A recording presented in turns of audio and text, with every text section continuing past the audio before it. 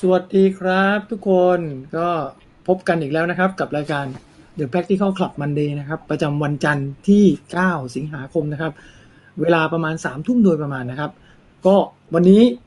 ผมก็มีผู้ดำเนินรายการร่วมนะครับหน้าเดิมนะครับแต่มาไม่ค่อยบ่อยนะฮะวันนี้ก็ถือว่าเป็นอีกวันหนึ่งนะครับที่เป็นประเด็นที่น่าสนใจต้องเชิญคนนี้มาพูดคุยในรายการนะครับสวัสดีครับติ๊บสวัสดีสวัสดีครับค่ะอันนี้จริงๆติ๊บหน้าเก่าก็เคยมาออก ติ๊บเคยมาออกกับเราแล้วนะครับแต่ว่าเอ่อเป็นอยู่ในช่วงรายการหนึ่งแล้วก็มีมาผูกรายการนี้ด้วยนะครับวันนี้ต้องอาศัยความเชี่ยวชาญของติ๊บอดีตก็เป็นคนที่ทำงานเกี่ยวกับเรื่องคนมาเยอะเหมือนกันนะครับวันนี้น้องประเด็นเข้าเลยแล้วกันน้องคนหนึ่งส่งอินบ็อกซ์มาเมื่อสัปดาห์ที่แล้วหลังจากที่เราจัดรายการวันจันทร์เรียบร้อยเนี่ยอยู่ในจุดที่ต้องตัดสินใจระหว่างทำงานที่เดิมอยู่นะครับซึ่ง เจ้านายเนี่ยประคบประหงมฟูมฟักเติบโตมากับเขาปั้นมาทุกอย่างจนเก่งแบบเติบโตอ่ะอยู่ที่นี่ก็โตแต่บังเอิญว่ามีที่ใหม่มาหยิบยื่นโอกาสนำเสนอในสิ่งที่เขาก็แหมมันช่างปฏิเสธได้ยากแต่ผมก็เข้าใจน้องเขานะว่ามันมีความรู้สึกเส้นตรงกลางระหว่างบุญคุณด้านหนึ่งเลยนะบุญคุณมหาศาลถ้าไม่มีนายคนนี้เขาก็คงไม่มีวันนี้ กับอีกอันหนึ่งก็คืออนาคตงานที่อยากได้ตำแหน่งที่อยากไปและแถมเป็นบริษัทที่อยู่ในเป้าหมายที่เขาอยากจะทำด้วยเนี่ยมันก็เลยเป็นที่มาว่าเออเลือกไม่ได้ตัดสินใจไม่ถูกนะครับถึงจุดนี้เนี่ยผมก็ยังไม่ได้ตามนะครับว่าตัดสินใจได้หรือยังแต่ได้มีการบอกกล่าวน้องเขาแล้วแหละว่าเฮ้ยประเด็นแบบนี้น่าจะมาพูดคุยในรายการเพราะเชื่อว่าหลายคนก็อาจจะมีปัญหาแบบนี้ได้บ้างนะฮะก็ ติ๊บเคยเจอไหมปัญหาแบบนี้รักพี่เสียดายน้องหรืออยากเก็บเธอไว้ทั้งสองคนต้องบอกว่าติ๊บอะไม่ใช่คนที่แบบทำงานที่เดียวนานตลอดนะคือติ๊บเปลี่ยนงานค่อนข้างบ่อยเหมือนกันคราวนี้ไอ้ครับคำว่าบุญคุณน่ะคือถ้าเกิดมองว่าคนเจ้านายที่ให้โอกาสเราได้เข้าไปทำงานเอ่สอนพัฒนาเรามันก็ครับถือเป็นบุญคุณหมดเลย มันก็ถือเป็นบุญคุณหมดเลย คราวอืมเนี้ยไอ้คำถามเนี้ยตอนแรกที่แวบมาแวบแรกเลยติ๊บคิดด้วยเบสออนประสบการณ์ที่เรามีอยู่ณปัจจุบันน่ะเราแบบตัดสินใจโคตรง่ายเลยก็ไปอืมสิใช่ไหมเออเฮ้ยไม่เห็นต้องตัดสินใจอะไรเลยก็ไปใช่สิเออแต่คราวนี้แต่คราวนี้เราก็ต้องมาดูว่าเออเพราะตอนนี้เรามีประสบการณ์แบบนี้แล้วเราเลยคิดว่าเราตัดสินใจได้ง่ายว่าไปเลยแต่คราวนี้อืมเนี่ยเชื่อว่าคนที่มีปัญหาที่เขาถามมาเขาก็จะครับต้องมีอะไรบางอย่างที่ทำให้เขาไม่สามารถตัดสินใจเหมือนที่เราตัดสินใจตอนนี้ได้อืมมันก็ต้องดูว่าเอ้ยแล้วมันคืออะไรงั้นเพิ่มเติมข้อมูลน้องทำงานที่เดียวมาตลอดอืมน้องคนนี้ทำงานที่เดียวมาตลอดใช่วันเนี้ยทีมงานเราโพสต์ก่อนเข้ารายการเราจะมีโพสต์ว่าวันนี้เราจะคุยเรื่องอะไรนะครับแอบแล้วก็เห็นอยู่ มีคนมากมายเลยคอมเมนต์กันมาเลยไปสิรออะไรไปสิรออะไรอันนี้เข้าใจเหมือนที่ติ๊บกำลังพูดเลยว่า ถ้าเรามีประสบการณ์มาแล้วเคยเปลี่ยนงานมาสักครั้งสองครั้งเราจะรู้สึกว่าเฮ้ยสบายใช่ๆแต่น้องคนนี้ทำงานที่เดียวมาตลอดเกือบ10 ปีอืมการตัดสินใจไม่ง่ายมันไม่ง่ายเลยนะสำหรับเขาอ่ะงั้อืนเราจะมามต้องมาดูว่าถ้าเป็นเราถ้าเป็นเราลองย้อนกลับไปว่าเรารู้สึกยังไงกับการเปลี่ยนงานครั้งแรกของเราตัดสินใจยากไหมติ๊บตัดสินใจยากไหมตัดสินใจเอาอย่างนี้ตอนตัดสินใจเนื่องจากมันมีบางทีมันมีแรงผลักมากกอืมว่าแรงดึงเพราะฉะนั้นมันตัดสินใจตอนตัดสินใจไปสมัครงานใหม่อ่ะไม่ครับยากไปเลยแต่มันจะมาตัดสินใจยากตอนที่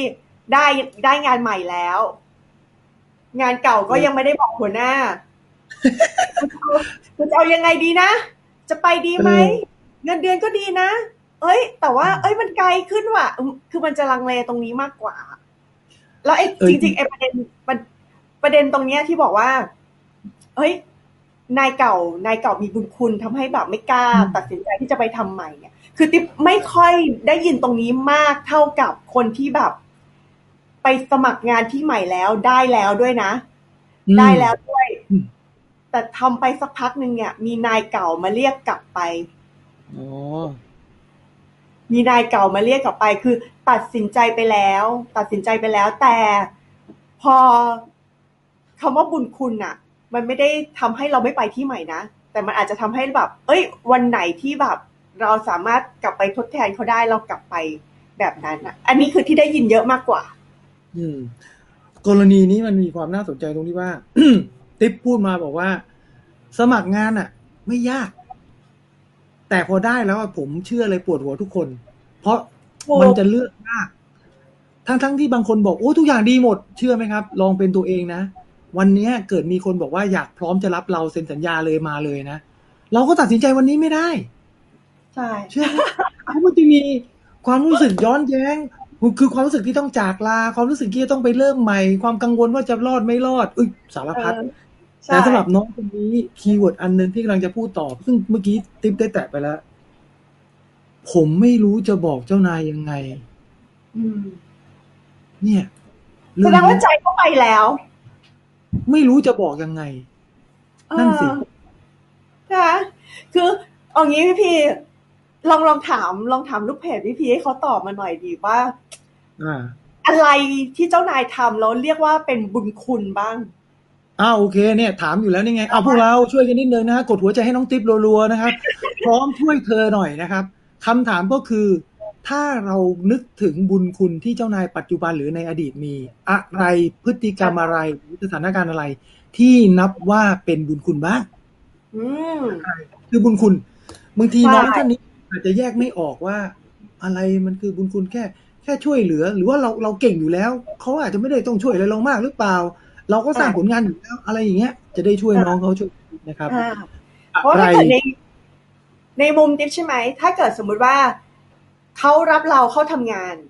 บางคนก็จะมองว่าเป็นบุญคุณนะพี่เลือกเราด้วยใช่ไหมแต่ในอีกมุมนึงก็คือเราก็เก่งนี่หว่าเขาก็เลยรับเราเข้าทำงานหรืออีกมุมนึงบรรดาที่สมัครมาทั้งหมดเขาดีที่สุดไงเขาเลยต้องรับมีมาแล้วเขารับเราเข้าทำงานจากการคัดเลือกไงแต่อย่าลืมนะครับเรากำลังพูดถึงน้องคนนี้ซึ่งมือใหม่หัดย้ายงานนะอันนี้ต้องเข้าใจนิดสายเขานิดนึงนะเขากำลังทำอยู่ด้วยนะอย่าไปซ้ำเติมเขามากเพราะวันนี้พอผมดูคอมเมนต์ก่อนเข้ารายการผมก็รู้สึกเฮ้ยน้องมันจะจิตใจมันจะแกว่งไหมใจเย็นๆเพราะว่าทุกคนที่ฟังเราอยู่เนี่ยต่างก็มีประสบการณ์เดี๋ยวเราจะประสบการณ์พวกเรามาช่วยน้องเขากันนะครับรวมไปถึงช่วยคนที่กำลังคิดจะเปลี่ยนงานด้วยมีคนบอกผลักดันให้ไปเป็นผู้จัดการออกค่าเรียนภาษาให้เราคนเดียวเขาออกเงินตัวเขาเองให้เราไปเรียนหรือเปล่าหรือว่าบริษัทบุญคุณหรือเปล่าแยกให้ดีนะฮะหรืออีกอันนึงคือที่เคยได้ยินบ่อยๆคือ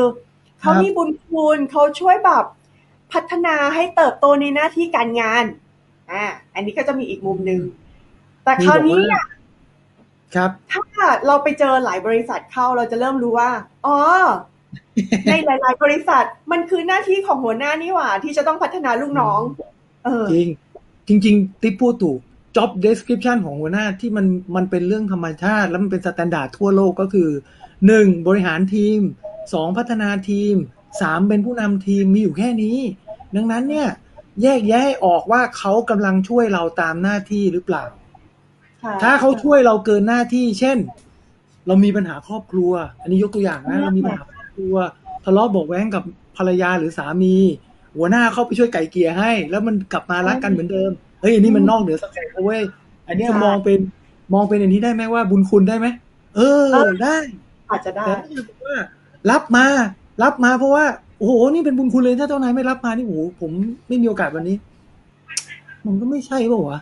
ก็ไม่ใช่ถูกก็อาจจะแล้วแต่มุมมองเนาะก็ถ้าเกิดอย่างเคสที่เขาถามมาเนี่ยก็คือเขายังไม่เคยเปลี่ยนงานยังไม่เคยเปลี่ยนยังไม่เคยนั่นเลยเขาก็อาจจะเห็นมุมเดียวคุณจ๊ะบอกว่าตอนนี้ถูกให้ออกโดยไม่จ่ายค่าชดเชยบุญคุณหมดกันจ๊ะแนะนำนะครับเรายังมีแต้มบุญอยู่นะครับถ้าเกิดเขาไม่จ่ายค่าชดเชยเนี่ยก็คือเลิกจ้างไม่เป็นธรรมเนาะยังไงเราได้เต็มๆนะครับยังไงก็ต้องแนะนำให้ไปที่รายงานพื้นที่ที่เราสังกัดอยู่นะแล้วก็ทำเรื่องทำเรื่องไปเลยถึงนั้นเขามีนิติกรช่วยเราอยู่แล้วฟรีอยู่แล้วนะครับไปจัดการซะนะฮะส่วนคุณ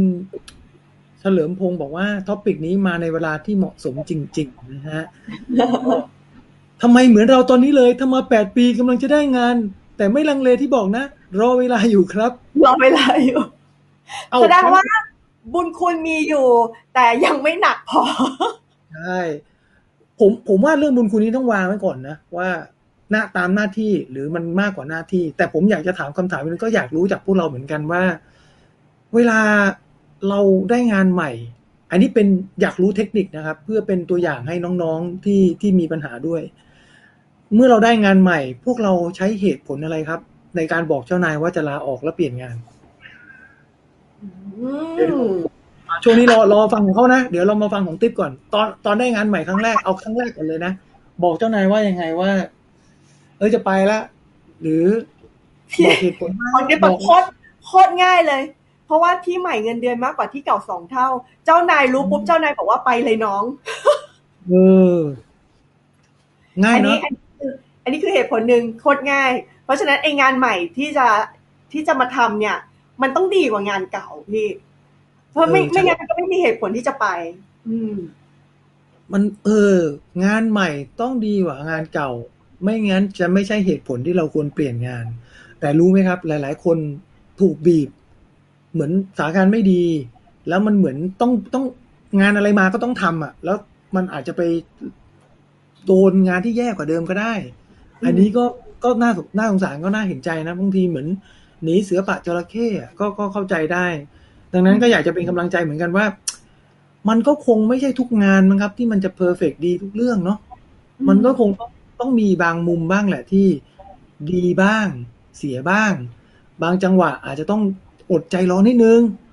นะเพราะยิ่งย้ายบ่อยๆบางทีมันย้ายรัวๆมันอาจจะเจอแต่รัวๆไม่ดีก็ได้อาจจะต้อง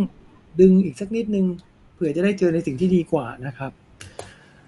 คุณแต่เหตุผลที่เวลาสัมภาษณ์หรือว่าเวลามีลูกน้องมาบอกลาออกเนี่ยส่วนใหญ่เนี่ยก็จะบอกว่าลาออกไปทำกิจการส่วนตัวลาออกไปดูแลพ่อแม่อะไรอย่างเงี้ยอันนี้จะเจอเยอะมาก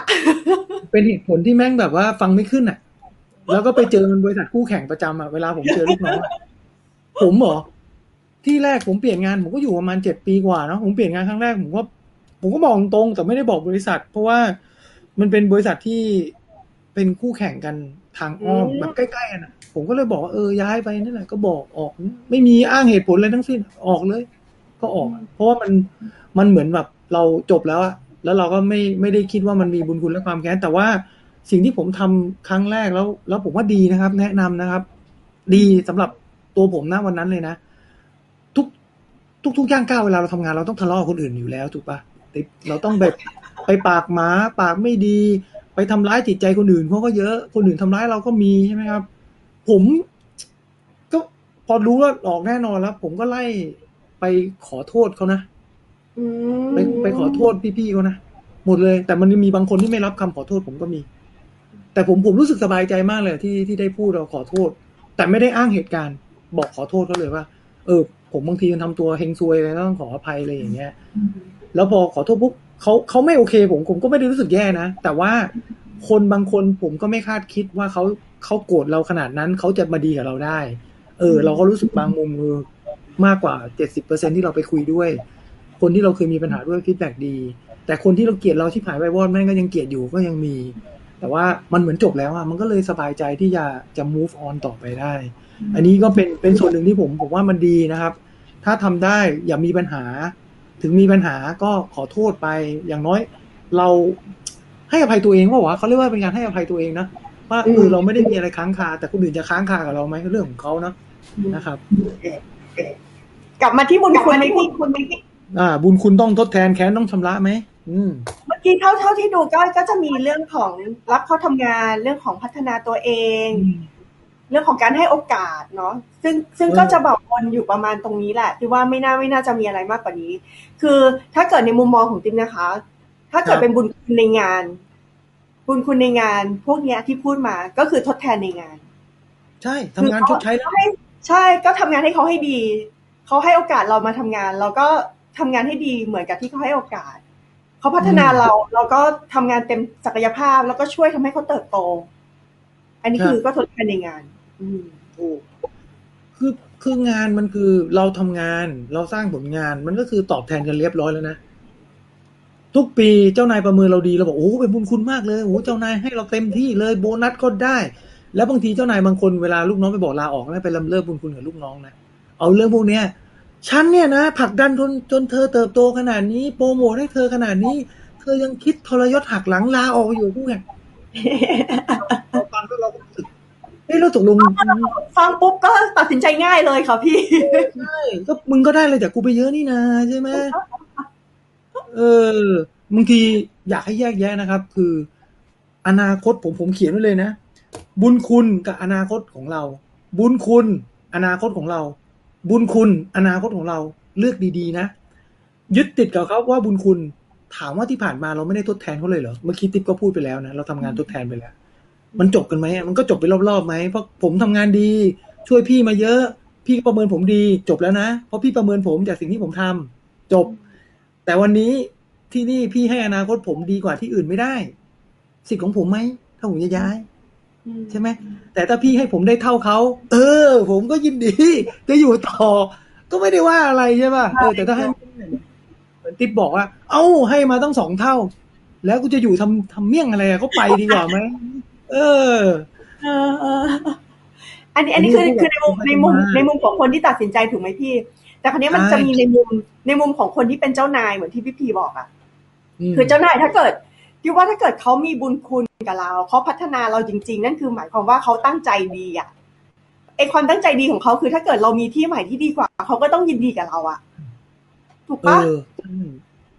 อารมณ์ประมาณนี้สมมติลูกน้องมาบอกติ๊บพี่ติ๊บครับผมจะลาออกครับที่ใหม่ผมไม่ได้ไปตำแหน่งเท่านี้เลยครับ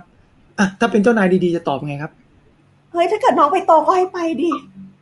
ถูกปะเขามีตำแหน่งว่างไหมน้องเผาพี่ด้วยนะพี่จะได้ไปด้วยใช่อย่าลืมไปแนะนำที่นู่นนะมีว่างเมื่อไหร่ที่พี่พร้อมเลยนะอะไรอย่างเงี้ยแต่เชื่อว่าเจ้านายที่มีคำพูดแบบเนี้ยน่าจะเป็นแบบคนที่มีความรู้สึกว่าการรับคนใหม่เข้ามา1 คนคือภาระอันหนักอึ้งอ่ะซึ่งมันทำให้เขาแบบฉันต้องสอนงานคนใหม่อีกแล้วเหรอฉันต้องแบบรับคนใหม่อีกแล้วเหรอคนเก่าฉันก็เทรนมาฉันก็เสียเวลาฉันก็เสียทรัพยากรอะไรนี่เธอจะไปทั้งที่แบบฉันทุ่มให้เธอขนาดนี้หรอคิดว่ามันเป็นข้ออ้างในการที่แบบไม่อยากทำงานเพิ่มไม่อยากที่จะแบบต้องมารับคนไม่อยากต้องมาสอนคนมากกว่าอารมณ์เหมือนประมาณว่าโกรธแล้วก็พยายามยัดเยียดคำว่าทรยศหักหลังให้คนที่นี่ฟังดีๆนะผมก็เคยโดนคำนี้ยัดเยียดแม่งเด็กทรยศไม่รู้จักคิดไม่มีสมองไอ้โดนทีแรกอย่างนี้เลยโง่ผมถามเงินเดือนมากกว่ากับกูอยู่ที่นี่เงินเดือนน้อยกว่าใครโง่กันแน่วะบางทีเราก็ได้ไปนู่นได้มากกว่า 25% อยู่นี่ได้เท่าเดิมไปนู่นตำแหน่งกูโง่เนาะอะไรเงี้ยแต่มันมีอย่างนี้จริงเพราะเขาโกรธไงการจากไปของเรามันทำให้เขาเสียหายเนาะเหมือนที่ติ๊บบอก1คนเก่งๆหายไปคนนึง2ก็ต้องไปหาคนใหม่อีกและที่สำคัญก็คือเขาจะไปอธิบายเจ้านายของเจ้านายยังไงว่าทำไมคนเก่งๆถึงลาออกจากเขาใช่ป่ะใช่ผมอันนี้ก็เป็นประเด็นสำคัญเลยพี่พีคือยิ่งพอลูกน้องเราลาออกปุ๊บสมมติ1 คนลาออกไม่เป็นไรธรรมดาก็รับใหม่แต่พอ1 คน2 คนลาออกแล้วกลายเป็นแบบคนที่เป็นทาเลนต์คนที่เป็นคนเก่งด้วยอย่างเงี้ยใช่เจ้านายเนี่ยก็จะโดนเจ้านายของเจ้านายถามอีกทีว่ามันเกิดอะไรขึ้นนี่แหละบางทีเจ้านายดีๆมันอาจจะไม่ได้มันอาจจะหายากนะบางทีเจ้านายดีๆอาจจะมีแต่ในนิยายก็ได้นะแต่ว่ามันก็บอกว่าก็ไม่เชิงนะมันก็มีนะชีวิตจริงผมก็มีนะแต่น้อยมากผมเจอมาน้อยทำงานอยู่กับเจ้านายเราก็จะไม่ค่อยเห็นหรอกเราจะไปเห็นข้อดีของเขาตอนเราออกมาแล้วแต่คนที่ออกแล้วสนับสนุนลูกน้องให้ออกมันก็มีน้อยจริงๆนะมันก็มีไม่เยอะแต่อยู่ตรงนี้สนับสนุนให้ลูกน้องออกคือถ้าเกิดมันไม่ใช่ในที่เขาอยู่เราจะบอกฝืนให้เขาอยู่แล้วเพอร์ฟอร์แมนซ์มันไม่ออกกับการที่เราแบบหาคนใหม่ที่ฟิตมามากกว่าแล้วให้เขาไปเจอสิ่งที่มันฟิตกับเขามากกว่าแบบนั้นมันไม่ดีกว่าเขาก็วินเราก็วินใช่มันถ้ามันจบกันแบบนั้นเดี๋ยวมันอาจจะมีโอกาสมาร่วมงานกันได้อีกนะใช่ ไอหัวหน้าประเภทนี้ก็น่ากลัวนะติ๊บมีคนโดนเยอะหัวหน้าขายฝันนะครับคุณกิตติวิทย์นะกิตตวิทย์หรือเปล่านะโทษทีนะฮะถ้าเกิดผมพูดชื่อผิดต้องขออภัยนะครับหัวหน้าขายฝันบอกว่าจะปรับเงินเดือนสุดท้ายไม่ปรับบอกไม่รู้โยนความผิดให้คนอื่นอีกไอเรื่องเงินเดือนเนี่ยนะถ้าไม่ใช่หัวหน้าที่มี power จริงๆแล้วเขาไม่ได้คุยกับ HR มาก่อนแล้วมารับปากลูกน้องส่งเดชแบบเนี้ยโอกาสแพ้ฟาวเนี่ยมีสูงมากเนาะมีเยอะเคสแบบนี้เยอะปรับเงินปรับตำแหน่งมีเยอะผมกล้าพูดเลยนะถ้าไอ้ลูกน้องเก่าผมมาพูดเลยมาแฉเลยผมเป็นคนถ้ารับปากใครแล้วเนี่ยไม่เคยพลาด 100% เพราะเรารู้วิธีการไงว่ามันต้องยังไงมันต้องผ่านกระบวนการยังไงเนาะแต่คอมมิตเขาก็ต้องลูกน้องต้องทำอะไรแลกกลับมาด้วยถ้าได้ตามเป้ามันก็ไม่ยากที่จะ justify ใช่ป่ะแต่ถ้าเกิดว่ารับปากลมแรงๆเนี่ยแล้วไม่มีรายลักษณ์อักษรไม่มี HR เป็นคนที่มาฟังด้วยอันนี้เสี่ยงครับน้องมันเป็นแค่ลมปากครับตอนนี้ก็อยู่ที่น้องแล้วแหละว่าถ้าน้องอยู่ตรงจุดเนี้ยกับเจ้านายแบบเนี้ยโอเคหรือเปล่านะครับอ้าวเวรกรรมแล้วคุณสุนันทาบอกว่าฟังอาจารย์มา 4-5 เดือนลาออกจากงานมาเลยค่ะ ออกมา 3 ปีแล้ว พี่รับผิดชอบเขาด้วยนะแล้วไม่เคยเชียร์ให้ลาออกนะฮะเรามองว่าให้มีสติสัมปชัญญะค่อยๆดูนะฮะค่อยๆดู ตอนนี้บอกว่าต้นไม้มีสิทธิ์เลือกกระถางครับโอ้โหนี่คมมากถ้ากระถางอันนั้นไม่เหมาะกับเราไม่เหมาะให้เราเติบโตเราก็ต้องไปเติบโตที่อื่นนะจริงๆก็ใช่มันมีหลากหลายประเด็นที่ก็ต้องยอมรับว่ามันเป็นประเด็นที่ทุกคนตัดสินใจยากนะครับต่อให้เจ้านายดีหรือไม่ดีเวลาได้งานแล้วจะลาออกเนี่ยเพราะบางคนก็ไม่รู้จะให้เหตุผลยังไงนะครับแล้วก็มีคนบอกว่ากำลังจะสัมภาษณ์งานใหม่แต่ก็เพิ่งผ่าน PIP มาสดๆรู้สึกเป็นคนทรยศยังไงก็ไม่รู้ครับฮ่าฮ่าฮ่าฮ่าฮ่าอันนี้ไม่เป็นไรบางที PIP ว่าไงครับอะไรพี่ไม่ก็ยังบอกว่าก็มันก็ตามกติกามันคือ performance improvement plan ใช่ไหมล่ะแต่ว่าบางที PIP มันก็มีความย้อนแย้งเหมือนกันบางทีหัวหน้าก็ตั้ง PIP แบบว่ามันไม่มีทางเป็นไปได้เพื่อจะบีบเราอันนี้ก็เจอเยอะนะครับก็อย่าไปน้อยเนื้อต่ำใจครับ The show must go on ทำให้ดีที่สุดครับที่อื่นก็ยังมีเสมอนะฮะเห็นด้วยค่ะงั้นพี่ต้องถามติ๊บแล้วแหละคำถามนี้ติ๊บน่าจะช่วยพี่ได้เนาะคำถามครับจากคุณพงษ์ชเนศนะครับถ้าบริษัทคู่แข่งดึงตัวเราไปโดยให้เงินเยอะขึ้นหลักหมื่นเลยแล้วเหมือนว่าบริษัทคู่แข่งต้องการจะดึงลูกค้าจากบริษัทที่ทำอยู่ไปด้วยซึ่งบริษัทปัจจุบันทำอยู่ก็ดีมากสบายทุกวันที่มาทำงานควรไปทางไหนดีครับ ถามเดี๋ยวมีคำถามถามน้องได้ไหมเดี๋ยวให้น้องเขาตอบด้วยไม่ประเด็นแบบนี้คนที่ตัดสินใจไม่ได้เนี่ยส่วนใหญ่จะเป็นคนที่แบบไม่ได้วางโกในเรื่องของแคเรียการทำงานไว้ชัดเจนไม่แปลกคือเราเข้าไปทำงานใหม่ๆแล้วก็มองไม่ออกหรอกว่า3 ปีเราอยากอยู่ตรงไหน5 ปีเราอยากอยู่ตรงไหนนั่นคือเรากำลังโฟกัสกับงานที่เราทำอยู่ในแต่ละวันมันก็เลยทำให้เวลามันมีซิทูเอชันแบบนี้มาเราก็จะตัดสินใจไม่ถูกว่าตกลงเราจะเลือกทางไหนดีเพราะว่าเป้าเรายังไม่ชัดแต่เมื่อไหร่ก็ตามถ้าเกิดเป้าเราชัดปุ๊บว่าเฮ้ยอีก5 ปีเงินเดือนฉันต้องระดับนี้เลยว่ะเราจะตัดสินใจได้เลยว่าเราจะเลือกทางไหนเอางี้เงินเนี่ยถ้าเป็นเป้าหมายมันก็คือเงินใช่ไหมให้มองมุมนี้ด้วยนะเราอยู่บริษัท A ทำงานตำแหน่งนี้ดูแลลูกค้ากลุ่มนี้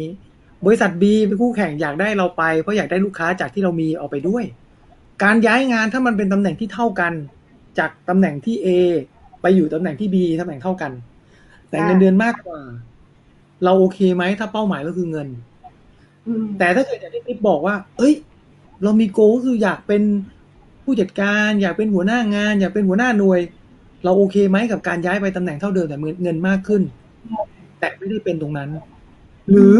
เขาบอกว่าเป็นแคนดิเดตตำแหน่งที่เราอยากเป็นในอนาคตอันนี้ต้องมานั่งดูเพราะว่าน้องไม่มีโจทย์น้องก็จะตัดสินใจยากนะจ๊ะ พี่ติ๊บแล้วก็ต้องระวังด้วยว่าถ้าเกิดบริษัทที่เขาหวังแค่ว่าดึงเราไปเพื่อที่จะเอาลูกค้าที่มีอยู่กับเราอะไปที่เขาด้วยนั่นคือเขาเห็นคุณค่าความสามารถของเราจริงๆหรือเปล่าอันนี้จะต้องแบบไปคลิฟายดีๆนะเขาเห็นความสามารถเราไหมไม่น่าจะใช่แต่เขาเห็นแน่ๆคือเรามีลูกค้าในมือไงใช่คือคือธรรมชาติครับทุกๆบริษัทอยากได้ลูกค้าของคู่แข่งตัวเองเสมอวิธีการที่ง่ายที่สุดที่เขามักจะทำก็คือซื้อตัวคนจากบริษัทนั้นแล้วก็เอาฐานข้อมูลลูกค้าไปผมว่าน้องต้องตอบคำถามอีกอันนึงให้ได้ด้วยว่าถ้าน้องเป็นเซลล์แล้วลูกค้าเคยเราอยู่บริษัท A ลูกค้าดีกับเรามากแล้ววันหนึ่งเราต้องไปใส่เสื้อบริษัท B ลูกค้าจะเปลี่ยนจากซื้อจากสิ่งที่เราเคยขายอยู่ที่ A เนี่ยมาซื้อ B ไหมคิดดูดีๆนะครับว่าเขาซื้อเพราะซื้อที่สินค้าบริษัทหรือเขาซื้อที่ตัวเรา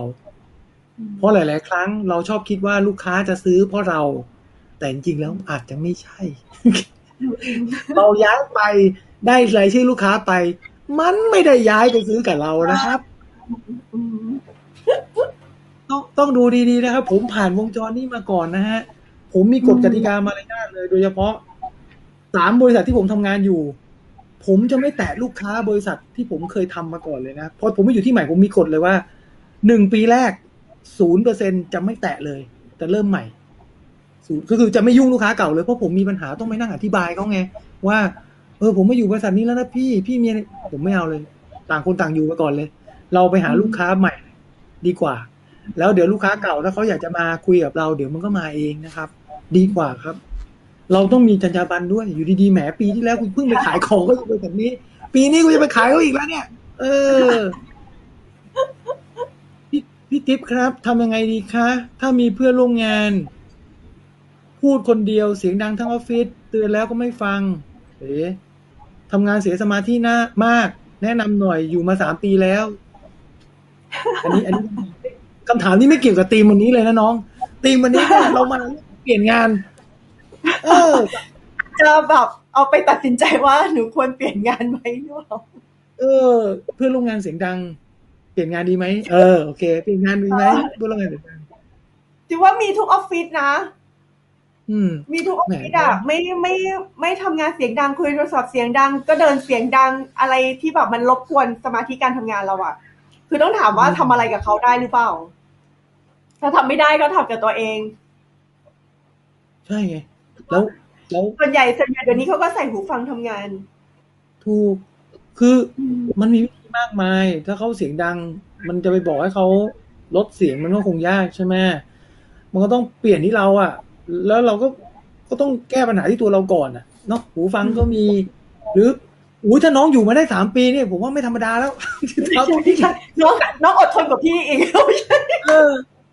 พี่คงหมดเสียงดังกว่ามันเลยนะเฮ้ยว่าไงวะเฮ้ยอะไรเงี้ยให้มันรู้ตัวไปเลยนะแล้วหลังในที่ทำงานถ้าเกิดมัน flexible พอก็แบบเดินไปนั่งที่อื่นบ้างก็ได้อะไรอย่างเงี้ยค่ะไปนั่งทำงานที่อื่นห้องประชุมบ้างนั่งทำงานห้องประชุมอะไรก็ได้ถ้ามัน flexible พอนะใช่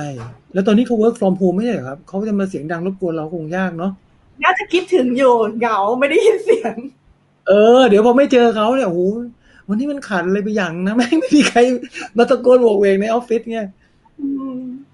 คุณอันนี้กูอ่านชื่อพลาดจังเลยครับที่อยู่ได้ครับใจอยู่ยากถ้าอยู่แล้วดีดูแลดีแต่ไม่เติบโตถ้าที่อื่นให้ได้ทั้งตำแหน่งค่างานและเส้นทางที่เติบโตแต่ต้องยอมรับสิ่งผลลัพธ์ที่ตามมานะทั้งที่สิ่งใหม่ปัญหาใหม่ยิ่งปังยิ่งใหญ่ปัญหาก็ยิ่งตามมามากดังนั้นไปแบบไม่ลืมบุญคุณและช่วยเหลือเสมอหากที่เขาต้องการนี่ก็ดีนะครับเป็นแง่คิดที่ดีจบกันแบบดีที่สุดเท่าที่จะจบได้แล้วกันเนาะยังไงมันก็ต้องเริ่มต้นใหม่เพราะว่าคือก็ต้องยอมรับความจริงไงถ้ามันดีกว่าที่ใหม่อ่ะแต่ชอบตรงที่น้องก็บอกว่ามันดูดีก็จริงแต่ว่าถ้าไปแล้วมันมีอย่างอื่นเกิดขึ้นก็ต้องยอมรับการตัดสินใจด้วยผลที่ตามมาเนาะใช่ถูกค่ะก็เงินที่เยอะขึ้นมันก็คืองานที่เยอะขึ้นตำแหน่งที่สูงขึ้นก็คือความรับผิดชอบที่เพิ่มขึ้นเป็นธรรมดาครับไม่มีใครจ้างไปรับผิดชอบน้อยๆแล้วให้เงินเดือนเยอะฮะใช่ถูกต้องอาจจะมีนะแต่ว่าอาจจะเป็น ไม่รู้นะไม่พูดดีกว่าอะไรวะเออเดี๋ยวไปแซะรัฐบาลไม่เอาผ่านคุณยาดาบอกว่าบริษัทเก่าก็โอเคตรงที่บริหารงานเองไม่มีใครมายุ่งกับเราทำงานสบายๆแต่มีปัญหาเรื่องคนไม่รู้จักหน้าที่นี่แหละเลยตัดสินใจออกไปที่ใหม่แต่ที่ใหม่ก็ไกลแสนไกลแต่จะกลับไปที่เดิมก็ไม่ได้แล้วเดี๋ยวเสียฟอร์มเดี๋ยวเขาจะหาว่าเราไปไม่รอดฮ่าจริงๆความรู้สึกว่าไปรอดไม่รอดมันก็โอเคนะเราเป็นคนพิสูจน์ตัวเองเนาะใครจะขี้ปากใครจะว่าไงก็ช่างมันบางคนก็กลัวเหมือนกันนะทิปที่เก่าอัญเชิญให้กลับไปทำอีกรอบนึงอะแล้วก็ให้เงินเพิ่มแต่เขาไม่ไปเว้ยเฮ้ยน้องบางคนบอกกลัวคนอื่นกล่าวหากลัวคนอื่นหาว่าไปเอาเปรียบเพื่อนร่วมงานจะคิดยังไงกลัวเพื่อนจะไม่รักเพื่อนที่เคยทำงานกันเมื่อก่อนสนิทกันออกมาทุกวันนี้ก็ยังสนิทกันอยู่กลับไปถ้าไปเป็นหัวหน้าเขาจะรู้สึกยังไงว่านู่นนี่นั่นสรุปผมก็ไม่รู้จะช่วยน้องเขายังไงในเมื่อน้องมีความคิดเนกาทีฟอย่างนี้ก็ไม่ต้องย้ายมาหมดเรื่องไม่ต้องถามน้องเขาว่าไอ้ที่คิดอยู่เนี่ยคือคิดเองใช่ไหมคือแบบแค่ลองถามอีกฝ่ายนึงก็คือจบเลยนะเหมือนกับเคสเนี้ยถ้าเกิดเรื่องบุญคุณเนี่ยพี่ถ้าสมมติว่ากลัวหัวหน้าว่าจะว่าทรยศใช่ไหมลองเอ่ยปากเลย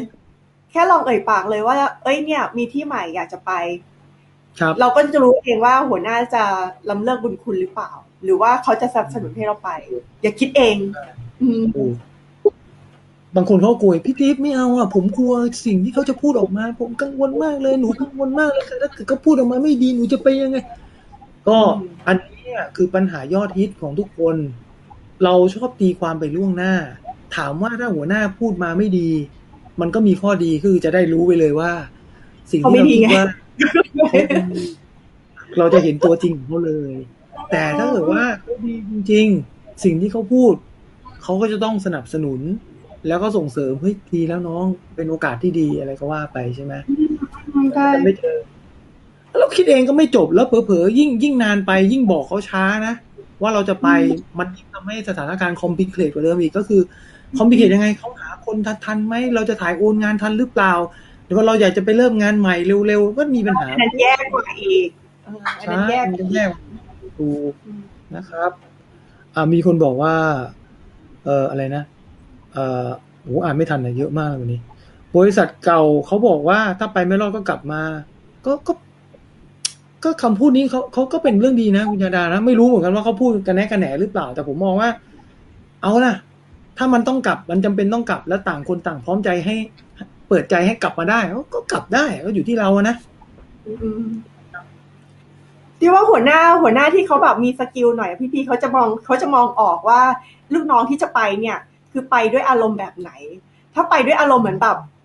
เฮ้ยเห็นเงินที่เยอะกว่าแต่ยังไม่ไปเห็นอุปสรรคข้างหน้าเขาก็แบบเฮ้ยฉันยังมีโอกาสอาจจะกลับมาอะไรอย่างนี้ก็ได้เขาก็จะแบบมันก็วินถูกไหมพี่คือน้องก็จับมาทำงานที่เดิมได้ฉันก็ไม่ต้องไปหาคนใหม่คุณธีรพัฒน์บอกว่าได้งานใหม่เป็นงานที่เคยทำเป็นงานที่ถนัดและชอบแต่ก็เสียดายงานปัจจุบันเปลี่ยนสายงานเพิ่งจะเข้าที่เข้าทางจะยังไงดีครับแต่ใจก็อยากทำสายเดิมก็ได้งานใหม่ไปแล้ว พี่ก็งงกับน้องเอาใหม่นะได้งานใหม่แล้วเป็นงานเดิมที่เคยทำและเป็นงานที่ถนัดแต่ชอบและก็ชอบแต่เสียดายที่งานปัจจุบันเป็นงานที่เพิ่งเปลี่ยนสายงานมาเพิ่งจะเข้าที่เข้าทางจะยังไงดีครับก็ยังไงดีครับน้องเหมือนมีคำตอบอยู่ในตัวเนาะถ้าเกิดจากที่พิมพ์มานะครับว่าแต่ใจอยากทำงานสายเดิมก็สายเดิมไงฮะถ้าได้งานใหม่เป็นงานที่เคยทำเป็นงานสายถนัดที่ชอบก็ไปเลยครับถ้าถนัดชอบทำได้ดีมันก็ถูกต้องอยู่แล้วใช่ไหมก็ฟังดูเหมือนไม่เป็นปัญหาใช่ไหมพี่คือให้เขาลิสต์ดูต้องให้เขาลิสต์ดูว่าที่เดิมที่ทำอยู่กับที่อยากทำลิสต์มาข้อดีข้อเสียแค่นั้นเดี๋ยวเขาเห็นแต่ย้อนกลับไปที่เราคุยกันว่าการปัญหาเนี้ยมันจะตัดสินใจง่ายถ้าเกิดเขามี career goal ที่ชัดเจนว่าเขาทำงานไปใช่น้องน้องน้องบัวจีราบอกว่าของหนูเจ้าของบริษัทบอกว่าพี่เสียมือดีไปอีกคนนึงแล้วแต่ก็เอาเถอะลองดูถ้าไม่ไหวเดี๋ยวค่อยมาว่ากันนะแต่ว่าน้องเขาบอกว่าน้องไม่ค่อยโอเคกับเพื่อนร่วมงานบางคนค่ะแต่จริงๆการเปลี่ยนงานนะที่ก็ว่าบางทีคนที่ตัดสินใจเปลี่ยนงานได้ง่ายเนี่ยส่วนหนึ่งก็คือเพราะเขามีปัญหากับคนในที่ทำงานนั่นแหละคืออาจจะมีแรงผลักออกจากบริษัทเยอะกว่ามันตัดสินใจง่ายอย่างเงี้ยก็คือยิ่งเจ้านายไม่ดีนี่แม่งยิ่งเปลี่ยนไวเลย ไปแน่นอนกูได้แล้วไม่รอแล้วไปเลยมันต้องมีสถานการณ์ที่แบบหางานง่ายพี่ถูกป่ะคือมีน้องหลายๆคนมีความกังวลนะครับว่าถามมาเนี่ยผมขอเอาคำถามนี้มาถามน้องติ๊บด้วยแล้วกันมีคำถามขออนุญาตอ่านนะครับเพราะว่าเพิ่งถามมาก่อนเข้ารายการก็คือว่าแอดมินคะอันนี้ผมถามพวกเราทุกคนนะช่วยตอบด้วยนะครับอยากสำรวจพวกเราทุกคนด้วยนะว่าตอนนี้มีในสถานการณ์ที่เป็นช่วงโควิดเนี่ยมีใครลาออกหรือตกงานสถานการณ์นี้บ้างไหม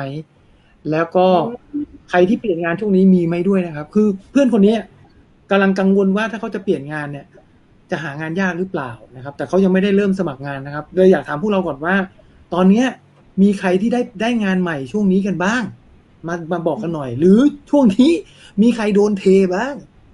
แชร์กันหน่อยนะว่าอยู่ในกลุ่มธุรกิจอะไรนะครับเพราะว่าน้องคนนี้ตอนนี้เขากำลังเจอปัญหาว่าเขาก็ทำงานบริษัทที่โอเคนั่นแหละแล้วก็แต่ที่แย่ที่สุดคือหัวหน้ามันสุดมากสุดนี่คือสุดในด้านลบเนาะก็คือทำให้เขาเนี่ยประสาทเสียจนตอนนี้เขาต้องมีเขาเลยต้องเข้าโรงพยาบาลอ่ะเป็นเข้าข่ายเป็นโรคจิตเวชแล้วต้องเสียเงินเสียทองมากมายทุกเดือนมันก็เลยไม่ไหวแต่ว่าด้วยอายุที่เริ่มเยอะก็มีความกังวลในเรื่องของการหางานใหม่นะครับก็เลยอยากจะถามพวกเรานิดนึงครับว่านะใครที่เพิ่งเปลี่ยนงานหรือสมัครงานแล้วมีสัมภาษณ์หรือว่ากำลังจะได้งานเนี่ยอยู่วงการไหนบ้างนะเพื่อนเราคนนี้ก็จะได้มีกำลังใจนะครับหรือว่าวงการไหนบ้างเพิ่งโดนเทมาก็แชร์มาได้นะก็จะได้รู้ว่ามันเป็นยังไงบ้างตลาดงานช่วงนี้นะครับแล้วหัวหน้าเฮงซวยนี้ทำไงวะงานก็หายากตกงานก็ลำบากทำไงดีวะไม่ได้เพิ่งเห็นพี่พีโพสในเพจอะที่ว่าหัวหน้ากับลูกน้องมันก็คือเพื่อนร่วมงานอะคือถ้าเกิดมันมองในมุมนั้นได้ที่ว่าก็น่าจะทำกันไปได้นะถ้าเกิดเราแบบปรับ mindset เราเป็นแบบนั้นได้อ่ะคือมันก็คือเพื่อนร่วมงานกันอ่ะคือก็เขาก็เหมือนกับเพื่อนร่วมงานคนนึงอ่ะเราปรับได้แต่มันไม่ปรับอ่ะหัวหน้ามันไม่ปรับไงมองค่าทาสบริวารเนี่ยทำไงอันนี้ผมไม่ได้เข้าข้างหัวหน้าแล้วไม่ได้เข้าข้างฝั่งที่เราเป็นคนทำงานเนาะแต่เรามักจะเจอบ่อยอ่ะว่าเอาจริงๆมันยากครับมันยากเข้าใจเวลาเราเจอหัวหน้าที่มันแบบเป็นท็อกซิกอย่างเงี้ยเพื่อนร่วมงานแม่งก็ท็อกซิกอย่างเงี้ยใส่เราเงี้ยมันก็คงต้องมีเดือดกันบ้างนะเอาตรงเนาะมันก็แยกแยะบางครั้งมันก็ยากบางครั้งมันก็ลำบากโดนกดดันทุกวันก็เข้าใจได้ว่ามันเครียดเงี้ยเคยคุยกับน้องแหม่มแล้วก็แขกรับเชิญเหมือนกันในรายการตอนที่ผ่านมาว่าเมื่อไหร่จะต้องมานั่งแก้โดยการที่หางานอดิเรกตรงอื่นมาช่วยทำให้เราไม่ฟุ้งซ่านมากกับเรื่องนี้มากจนเกินไปอาจจะต้องเป็นกิจกรรมที่เราทำหลังเลิกงานหางานอดิเรกที่มันทำให้ลืมเรื่องพวกนี้ไปบ้างนะครับอาจจะช่วยได้นะฮะเพราะสถานการณ์แบบนี้บางคนต้องยอมรับว่าการเปลี่ยนงานไม่ใช่คำตอบนะครับถ้างานดีอยู่แล้วผมก็ไม่รู้จะเปลี่ยนทำไมแต่ถ้าบอกว่าโหงานเปลี่ยนเพราะหัวหน้าไม่ดีหรอต้องถามก่อนว่าแล้วถ้าหัวหน้าไม่ดีเพื่อนร่วมงานคนอื่นๆมันอยู่ได้ยังไงวะมันอยู่กันได้ยังไงไม่งั้นมันก็ต้องเข้าโรงพยาบาลไปกับเราแน่นอนเลยมันต้องมีวิธีอยากให้น้องไปลองหาวิธีเนาะว่าคนอื่นๆเขามีภูมิต้านทานยังไงสามารถต้านทานพลังทำลายล้างจากหัวหน้าชุมชนต้องเวผมคนตอบคำถามพี่พีมาเยอะมากเลยเรื่องช่วงของการลาอยากให้น้องๆไปดูนะครับว่างานยังมีเสมอนะครับโอกาสก็มีเสมอเราตกงานเราก็มีงานใหม่ได้นะครับก็ทุกวงการมันก็มีนะครับเนี่ยน้องบิวบัวจิราบอกโยกมาจาก IT มางานเคมีก่อสร้างโอ้โหยังย้ายข้ามห้วยยังได้เลยช่วงนี้นะถามนิดนึงทำไมเราถึง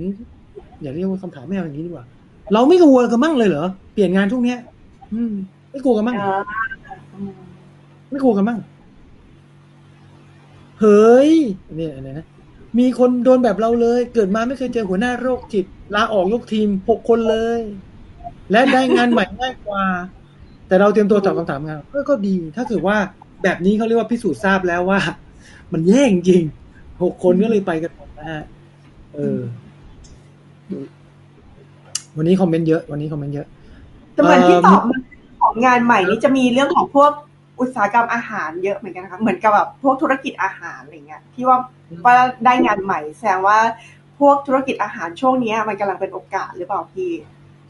ผมก็มีความแปลกใจนะว่าจริงๆมันอาจจะไม่ได้แย่ทั้งหมดมั้งมันอาจจะมีคนที่ไปได้อย่างหลายๆบริษัทที่เขาบอกว่าธุรกิจของเขาแย่หมายว่าอุตสาหกรรมนั้นแย่แต่บางบริษัทที่อยู่ในอุตสาหกรรมนั้นก็ยังขายได้อยู่นะก็ยังรับคนอยู่ก็เลยงงเหมือนกันว่าตกลงมันแย่ปลอมหรือว่ามันแย่จริงเพราะช่วงนี้เราต้องเข้าใจนะครับทุกคนติ๊บด้วยนะพี่ว่า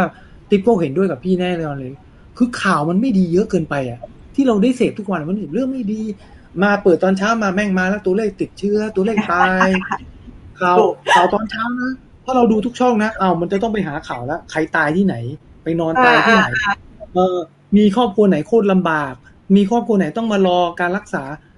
ผมมานั่งดูนะถ้าเราดูข่าวแบบนี้ทุกวันนะครับจิตใจเรามันจะดีไหมโอ้จะคึกเขิมมากเลยหรือจะห่อเหี่ยวมันก็ต้องห่อเหี่ยวอยู่แล้วใช่ไหมถ้าเราเสพแต่ข่าวอย่างนี้นะชีวิตมันแย่จริงนะไม่ได้หมายความว่าห้ามเสพแต่ว่าเสพพอประมาณเนาะเสพพอประมาณนะครับใช่เพื่อนดิฟแซวเลยว่าแทนที่จะเป็นตัวเลขโควิดช่วยกลับไปสวัสดีวันจันทร์เหมือนเดิมได้ไหมเนี่ยหรือไม่ก็เอาข่าวที่มันมีแบบว่าดีๆหน่อยเช่นผู้ประกอบการรายนี้ลุกขึ้นมาช่วยเหลือใครหรือว่ามีเทคนิคในการหางานเสริมช่วงนี้ช่วงนั้นมันน่าจะดีกว่าไหมไม่ใช่แบบอะไรก็ไม่รู้นี่มีเรื่องอยากจะถามความเห็นพวกเราไหนๆมาแล้วนะ100 กว่าคนเนี่ยถามเลยพอดีตอนนี้ติ๊บทำอะไรบ้างติ๊บไม่ได้ทำงานประจำแล้วใช่ไหมเดี๋ยวทุกคนยังไม่รู้ว่าติ๊บเป็นใครเดี๋ยวติ๊บอธิบายสั้นๆนิดนึงแล้วบอกว่าตัวเองทำอะไรหน่อยติ๊บอยู่ในสายงานเทรนนิ่งค่ะสายงานเทรนนิ่ง L&D ก็คือ under HR มาตลอดประมาณ15 ปีนะคะแล้วก็ตัดสินใจลาออกมาทำธุรกิจของตัวเองคือตอนแรกออกมาเนี่ยทำบ้านเป็นแบบ learning space คือแบบเป็นสเปซสำหรับคนที่แบบมาเรียนรู้การแลกเปลี่ยนกันกลุ่มเล็กๆอะไรอย่างเงี้ยค่ะก็เอาความถนัดในเรื่องของการเทรนนิ่งมาแล้วก็ต่อยอดออกมาเป็นร้านกาแฟเนาะนะคะก็คือตอนนี้จริงๆที่ทำก็คือเป็นร้านกาแฟกับ learning space แล้วก็ freelance training บ้างอันนี้ก็คือที่ทำอยู่ณตอนนี้ค่ะพี่เป็นไงล่ะสถานการณ์ตอนนี้บอกโลกด้านบอกบางคนน้องบางคนนี่อยากจะออกมาเป็นเจ้าของกิจการฟังพี่ติ๊บนะฟังพี่ติ๊บว่าเป็นไงตอนนี้ใช่ค่ะตอนนี้มีงานประจำก็เกี่ยวกันไว้ก่อนนะคะใครที่ทะเลาะกับหัวหน้าก็อดทนไว้ก่อนนะคะเดี๋ยวรอโควิดผ่านไปนะคะแล้วค่อยมาตัดสินใจกันอีกทีเชื่อว่ามีปัจจัยที่ทำให้เราอดทนได้เยอะมากขึ้นแน่นอนนะคะคือตอนนี้ก็ต้องปิดร้านก็พูดด้วยนโยบายด้วยมาตรการอะไรต่างๆมันก็มีผลกระทบก็เลยอยากให้พวกเราได้เห็นแง่มุมของพี่ติ๊บมุมนี้ด้วยเพราะว่าเคยเป็นคนทำงานประจำเหมือนพวกเราตามความฝันตัวเองออกมาทำกิจการเนี่ยมันไม่ได้ง่ายบริบทนี้ไม่ได้ง่ายก็เป็นปัญหาที่อะไรต่อจะถามติ๊บต่อเนี่ยแล้วบอกว่าปัญหาที่แบบพวกเราลิสต์มาไม่ว่าจะเป็นมีปัญหากับหัวหน้าปัญหาเพื่อนร่วมงานอะไรพวกนี้คือเจอมาหมดแล้วแหละคือคราวนี้คือเหมือนกับที่เราเกริ่นไว้ตอนต้นว่าถ้าเราเอาตัวเราณตอนนี้มาตอบคำถามในวันนี้เราจะตอบโคตรง่ายเลยใช่ก็ไม่เห็นต้องคนนี่ก็ออกมาสิก็เป็นเจ้านายตัวเองก็โคตรสบายเลยอะไรอย่างเงี้ยอันนั้นคือเราผ่านจุดนั้นมาแล้วแต่หลายคนมันยังไม่มาถึงจุดที่สามารถตัดสินใจได้เหมือนติ๊บว่าออกมาจากงานประจำแล้วมายอมรับผลที่เกิดขึ้นจากการไม่มีเงินเดือนประจำมาเป็นเงินรายวันแล้วกันก็คือไม่รู้หรอกว่าวันไหนลูกค้าจะเยอะจะน้อยอะไรเงี้ยคือถ้าเกิดเรารับสภาพนั้นได้แล้วอันเนี้ยไม่มีปัญหาเลยจะตัดสินใจยังไงก็ได้ แต่ถ้ามีภาระต้องผ่อนบ้านผ่อนรถเลี้ยงลูกอันเนี้ยอีกแฟกเตอร์หนึ่งตัดสินใจดีๆเอาเป็นว่าช่วงนี้เป็นช่วงที่เขาเรียกว่าอยู่นิ่งได้ถ้ามัน all in แล้วเนี่ยบริษัทไม่ได้เลวร้ายมากมีเพื่อนร่วมงานแบบเฮงซวยบ้างเจ้านายโรคจิตบ้างนะบ้างอยู่ไปก่อน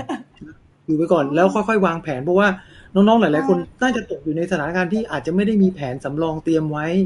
ถ้าอยากจะออกมาเป็นเจ้าของกิจการจริงๆเราเคยมีตอนที่ชวนติ๊บกับสามีติ๊บมาคุยแล้วว่าถ้าอยากจะออกมาจริงๆมันต้องวางแผนเนาะไม่ว่าจะเป็นแผนเรื่องเงินจะต้องใช้เงินเท่าไหร่ไปยังไงมีเงินเก็บไหมนี่มีเยอะนะครับก็อยากให้ดูตรงนี้ด้วยนะไม่งั้นเดี๋ยวแบบคุณอะไรแบบใจเร็วด่วนได้หุนหันพลันแล่นเพี้ยเรียบร้อยเดี้ยงนะครับแล้วก็ม.33ช่วยเราไม่ได้นะได้ไม่กี่พันอยู่ไม่รอดนะฮะได้ยังคะพี่อย่าไปพูดถึงมันหมดไปแล้วจ่ายค่ามังคุดไปแล้วซื้อมังคุดมาเลี้ยงพนักงานที่คอนโดนะฮะนี่ไหมเขาช่วยเหลือตอบกันเองด้วยนะแฟนเพจเราเนี่ยเราไม่ต้องตอบเลยนะนี่ดีมากผมนึกชอบไงคอมมูนิตี้แบบนี้คือประสบการณ์ของเราบางครั้งช่วยเหลือคนอื่นได้นะครับประสบการณ์ที่เราผ่านมาอยากให้มีแบบนี้เนาะเนี่ยใครอยากจะเปิดร้านกาแฟบ้างไหมฮะใครสนใจอยากจะเรียนรู้การทำกาแฟขายไหมฮะเตรียมตัวออกมาเป็นนายตัวเองพี่เพราะว่าวิธีเตรียมตัวออกมาเป็นนายตัวเองเอางี้เอาว่าเดี๋ยวผมชวนติ๊บมาสอนสนใจไหมเอาแบบสนใจทำกาแฟไหมแบบสอนวิธีทำกาแฟที่บ้านเนี่ยทำให้แบบสามารถขายได้ทำสอนได้ใช่ไหมสอนได้ใช่ไหมสอนได้แบบไม่ต้องมีหน้าร้านอย่างนี้มันสอนพี่คือทำงานประจำอยู่แต่อยากรู้ว่าจะขายแล้วเป็นยังไงที่ว่าทำคู่กันไปก่อนเอานี่ถ้าใครสนใจนะพี่ติ๊บก็จะเปิดสอนอาจจะมีค่าน้ำร้อนน้ำชาเล็กน้อยก็คอมเมนต์มาเลยนะครับถ้าอยากเรียนก็กดมานะครับแล้วเดี๋ยวผมจะส่งรายละเอียดให้ว่าจะสอนกันยังไงนะนี่ผมซาวเสียงนะอยากรู้นะว่าเฮ้ยถ้าเกิดอยากจะทำเป็นอาชีพเสริมอันนี้แต่ติ๊บสอนได้จริงๆนะก็คือสอนแบบไม่ต้องมีหน้าร้านอาจจะทำกาแฟเพื่อกินไว้ดื่มเองหรือขายเพื่อนฝูงก็ได้หัดซ้อมเป็นผู้ประกอบการรายย่อมก่อนใช่ซ้อมก่อนสอนให้ได้สอนออนไลน์สอนทรงได้เลยจะเอาเมนูไหนเดี๋ยวมาว่ากันใครสนใจนะครับคอมเมนต์มาเลยว่าอยากเรียนนะครับเดี๋ยวจะบอกครูว่าครูจะคิดค่าครูเท่าไหร่ สอนทำกาแฟมีหลายเมนูมีหลายเมนูมันก็จะได้รู้กันไปเนี่ยเขาไม่ได้มีความสามารถเรื่องกาแฟอย่างเดียวนะเขาทำเค้กทำอะไรได้ด้วยนะแต่ว่าเอากาแฟก่อนได้ถ้าใครอยากเรียนนะครับเดี๋ยวแจ้งว่าอยากเรียนทำกาแฟพี่ทิพย์แล้วก็แจ้งมาแล้วเดี๋ยวผมรวบรวมรายชื่อนะครับแล้วเดี๋ยวจะแจ้งให้ทราบว่าจะเปิดกันเมื่อไหร่เนาะช่วงนี้ระดับครับชอบคอนเซ็ปต์ที่พี่เคยบอกค่ะว่าถ้าเกิดแบบอยากจะทำเหมือนกับทำโปรโตไทป์ไปก่อนว่าถ้าทำแล้วมันจะเป็นยังไงโดยที่ยังไม่ต้องตัดสินใจว่าฉันออกจากงานประจำเพื่อมาเปิดร้านแต่ฉันเปิดร้านควบคู่กับการทำงานประจำไปก่อนมีเพื่อนๆในออฟฟิศนี่แหละเป็นลูกค้าให้เขาแบบ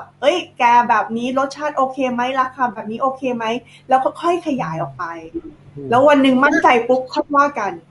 เอาโปรโมทหน่อยถ้าจะสอนนี่จะสอนอะไรบ้างน้องถามมาแล้วอยากเรียนทำกาแฟสอนอะไรบ้างทำอะไรบ้างอุปกรณ์มันต้องมากน้อยแค่ไหนคือจริงๆติ๊บสอนกาแฟได้หมดคือติ๊บสอนคนเปิดร้านมาก็หลายคนแล้วแต่คราวนี้ถ้าเกิดเอาณสถานการณ์ตอนนี้อย่างที่เชียร์ตลอดเลยว่ามีงานประจำอยู่ด้วยก็คือคอนเซ็ปต์มนุษย์เงินเดือนนี่แหละแล้วก็ลองทำไปด้วยว่าเฮ้ยไอ้ที่ฉันอยากจะเปิดร้านกาแฟเนี่ยมันจะเป็นยังไงนะมันควบคู่กันไปเพราะฉะนั้นการเรียนแบบนี้คือ1คือไม่ต้องมีหน้าร้าน2คืออุปกรณ์ไม่เยอะ3คือทำได้ง่ายๆขั้นตอนง่ายๆคือเราไม่ต้องไปใช้เวลากับมันมากใช้เวลา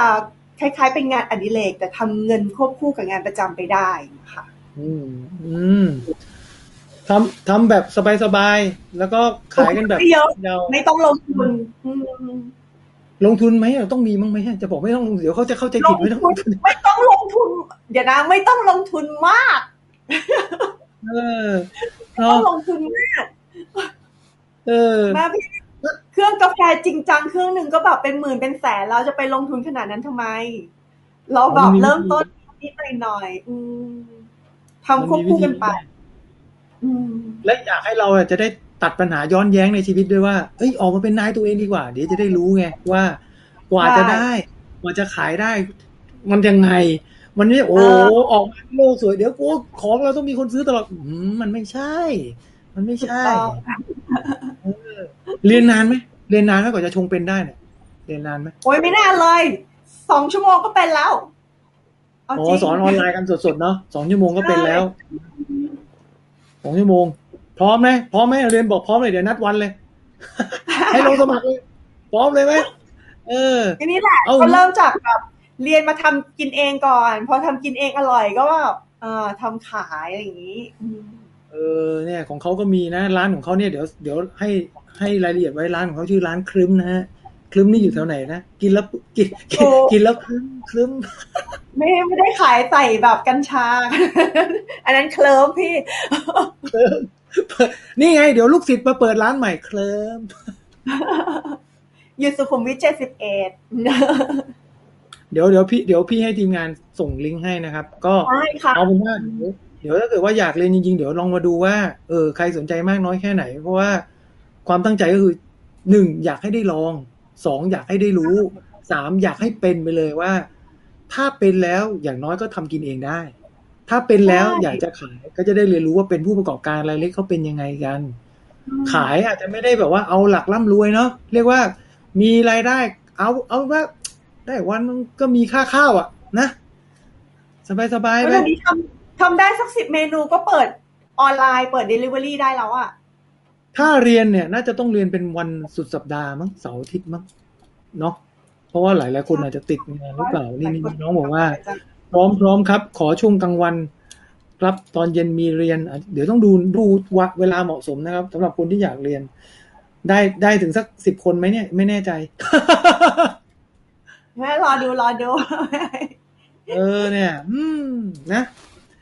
นี่มีคนบอกว่าอยากทำรูปภาพบนฟองคาปูชิโน่ให้ได้สอนไหมเนี่ยสอนด้วยไหมเนี่ยไม่มีรูปภาพทำลาเต้อาร์ตอย่างเดียวรูปภาพก็มีเครื่องค่ะเราไม่เน้นลงทุนค่ะโอ้น้องต้องมองเนาะวัตถุประสงค์คือเราไม่มีหน้าร้านดังนั้นเนี่ยการที่มาตีฟองเนี่ยมันคือต้องมีหน้าร้านเพื่อเสิร์ฟใช่ป่ะแต่นี่คือเราเป็นกาแฟแบบเทคเอาเวย์ทำเพื่อขายเพื่อนทำเพื่อให้มันสามารถเข้าไปส่งได้เนาะเฮ้ยเดี๋ยวถ้าเกิดสถานการณ์แบบเข้าไปทำงานในออฟฟิศได้แบบจะสอนใช้เครื่องกาแฟออฟฟิศทำเมนูอร่อยได้ด้วยนะใช่เดี๋ยวมีเป็นสเต็ปแต่นี่คืออยากให้ลองดูกลับมาคำถามน้องเขาถามมาเพื่อจะจบรายการแล้วก็ดูคุยเรื่องกาแฟเรียนจำนี่สรุปบุญคุณอนาคตเอาใหม่ทวนใหม่ทรยศที่เก่าไปปังที่ใหม่บุญคุณกับที่ใหม่สุดปังงั้นขอโหวตเลยนะฮะวันนี้เราอยู่กันเหลือ70 คนแล้วน้องคนที่ไม่รู้ยังดูอยู่หรือเปล่านะช่วยโหวตหน่อยว่า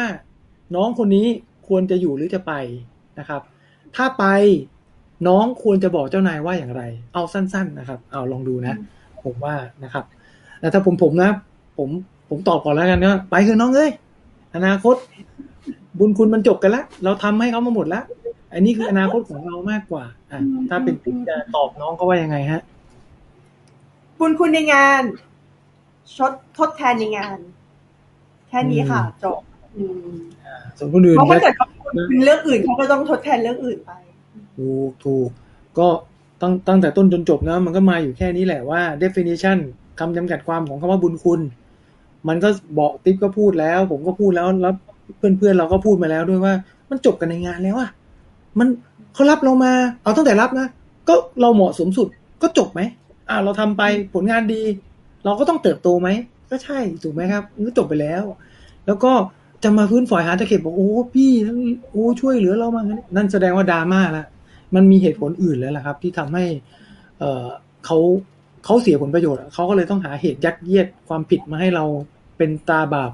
หนามตำใจไว้ลาออกไปมึงต้องเจ็บปวดต้องให้คนนี้มันเจ็บปวดออกไปมันจะต้องลำบากเผาพริกเผาเกลือใช่มันจะต้องเจ็บปวดไปที่ใหม่ต้องไม่รุ่งอันนี้คือหัวหน้าแบบไม่ได้เรื่องถ้าหัวหน้าที่ดีต้องน้องไปเลยดีมากอย่าลืมถ้าเขามีตำแหน่งสำหรับพี่บอกพี่ด้วย ส่วนเรื่องอนาคตมันก็จะมีความกังวลไหมก็ตัดสินใจแล้วก็ต้อง move on นะจ๊ะจะมากังวลบอกว่าด่านหน้ามันจะดีไหมอย่าเพิ่งตั้งคำถามกับสิ่งที่ยังไม่ได้ไปลองเนาะแล้วก็บางทีก็ชอบคิดไปเองว่ากลัวเพื่อนร่วมงานที่ใหม่จะไม่ต้อนรับกลัวไปแล้วจะปรับตัวไม่ได้ไอ้นี่เลิกกลัวนะครับเพราะถ้าจะไปแล้วเดี๋ยวมันต้องเจออยู่แล้วแหละก็ต้องไปสู้เอาดาบหน้านะครับคุณลูกตาลบอกว่าบอนไซไม่ตายแต่ไม่โตคุณไปค่ะก้าวจากคอมฟอร์ตโซนนะคะเยี่ยมเฉียบนะจ๊ะนี่เอาไปใช้แคปชั่นได้เลยนะพี่เอาขอของคุณลูกตาลไปเป็นแคปชั่นพรุ่งนี้เลยนะจ๊ะบอนไซอยู่ไปก็บอนไซไม่โตไม่อะไรไม่ตายหรอกไม่โตไม่อยากใช้คำว่าตายนะไม่อยู่ไปก็ไม่โตถ้าเป็นอย่างนี้น่าจะโดนกว่านะควรไปค่ะคุณเดียบอกว่าคุณไพฑูรย์บอกฮ่าชวนพี่ไปด้วยเรียกพี่ไปด้วยนะถ้าย้ายงาน บอกพี่ก็เซ็งเหมือนกันเจ้านายพี่ไม่ก็เฮงซวยเหมือนกันน้องเอ้ยอะไรเงี้ยเดียบอกว่าถามใจเราค่ะว่าเราชอบอะไรเดินไปตามที่สิ่งที่เราอยากทำการไปทำที่ใหม่ก็ถือเป็นการเพิ่มประสบการณ์ในชีวิตให้กับตัวเราเองด้วยนะครับทำงานให้เขาให้ดีที่สุดเท่านั้นแหละคือบุญคุณเวลาเราออกแล้วก็สิ้นสุดกันแล้วโอ้เยี่ยมแต่ละคนนี่ผมว่าวันนี้น้องท่านนี้มือใหม่หัดเปลี่ยนงานก็คงน่าจะได้คำตอบที่ดีที่สุดแล้วคุณอาชีพบอกว่าชีวิตใครชีวิตมันชีวิตใครชีวิตมันครับบุญคุณก็ต้องทดแทนไปกับตอนทำงานแล้วเราทำงานแลกเงินเขาได้งานเราได้เงินไม่มีอะไรต้องคิดมากนะวันนี้ผมมีความมีอารมณ์ร่วมมากเลยตอนนี้ชอบนี่รู้ไหมผมมีความสุขที่สุดนะในโมเมนต์ของการทำงานเนี่ย3 ครั้งในโมเมนต์ที่ผมเดินไปบอกว่าผมลาออกโคตรมีความสุขเลยมันเหมือนว่าแหมมันสะใจกับการได้บอกใครว่ากูจะออกแล้วก็ยื่นจดหมายลาออกเพราะเราตัดสินใจแล้วนี่ใช่ป่ะมันคือความนี่เพราะเรารู้ว่าเราจะไปในที่ที่ดีกว่าไงนะครับคุณนนทวัฒน์บอกแอบไปหางานใหม่ก่อนครับถ้าบริษัทใหม่รับก็ไปเลยครับอันนี้กรณีนี้น้องเขาบริษัทใหม่รับแล้วครับผมแต่ว่าเขามีความกังวลระหว่างบุญคุณกับอนาคตตัวเองและก็ไม่รู้ว่าจะใช้คำพูดไหนไปบอกเจ้านายนั่นเองนะฮะคุณทิตาธารีนี่ปลดแอกมันจะเข้าข่ายการเมืองวันนี้หลบไปหน่อยนะเดี๋ยวทัวร์จะมาลงเพจผมแล้วเนี่ยนะฮะแล้วก็อยากให้ลุงอยากให้ลุงสะใจมากลุงไหนครับเจ้านายก็ชื่อตู่ว่าไปรู้ไม่แน่ใจมีคนต้องไปเปลี่ยนชื่อเยอะนะช่วงนี้นะไปทะเบียนราษฎร์เปลี่ยนชื่อจากประยุทธ์เป็นชื่ออื่นเยอะโอ้เอาทนไม่ไหวคนด่ากูทั้งประเทศชื่อเล่นก็ต้องเปลี่ยนตู่นะครับตายแล้วบอกว่าควรอยู่ที่เก่าค่ะเพราะถ้าเรายังปล่อยวางไม่ได้ทำใจสละก่อนถึงจะไปได้อย่างสบายใจอันนี้จริงๆแง่คิดก็ถูกนะครับเพราะว่าถ้าแยกแยะได้จบแล้วก็จบกันเนาะเวลาจะ move on มันก็จะง่ายกว่านะครับเหมือนเลิกกันแล้วมันต้องไปต่อว่าไม่อยากเปรียบเทียบเรื่องชีวิตครอบครัวมันไม่ได้เรื่องงานมันไม่เหมือนชีวิตครอบครัวนะมันน่าจะเหมือนป้ายรถเมล์มั้งเราก็เดินทางไปถ้าเรามีเส้นทางลงป้ายนี้แล้วก็ต้องไปขึ้นรถคันใหม่ต่อไปมีคนถามเรื่องกาแฟคือของติ๊บเนี่ยเราคงไม่ได้สอนเรื่องการเลือกเมล็ดเลือกอะไรจะสอนด้วยป่ะการเลือกเมล็ดกาแฟการที่เวลาพี่เดี๋ยวขอดูก่อนว่ามีคนสนใจมากหรือเปล่าเดี๋ยวไปดีไซน์คอร์สมาอีกทีเดี๋ยวสัปดาห์หน้าเวลาเยอะไงเพราะว่าทุกคนทำงานไงใช้เวลาเรียนแบบไม่น่าจะเยอะมากเอาเห็นผลเลยเดี๋ยวช่วยเดี๋ยวผมจะไปพิมพ์ในคอมเมนต์ไว้อันนึงนะครับหลังจากจบรายการว่าหัวข้อกาแฟมือใหม่อะไรประมาณนี้แล้วใครสนใจเดี๋ยวไปตอบในคอมเมนต์นะว่าจะเรียนหรือเปล่านะครับแล้วเดี๋ยวอาทิตย์หน้าเดี๋ยวจะมาเล่าสู่กันฟังเรื่องหลักสูตรนี้อีกทีเนาะก็คือสอนเรานั่นแหละให้ทำมาหากินเองได้นะครับความซื่อสัตย์จากการทำงาน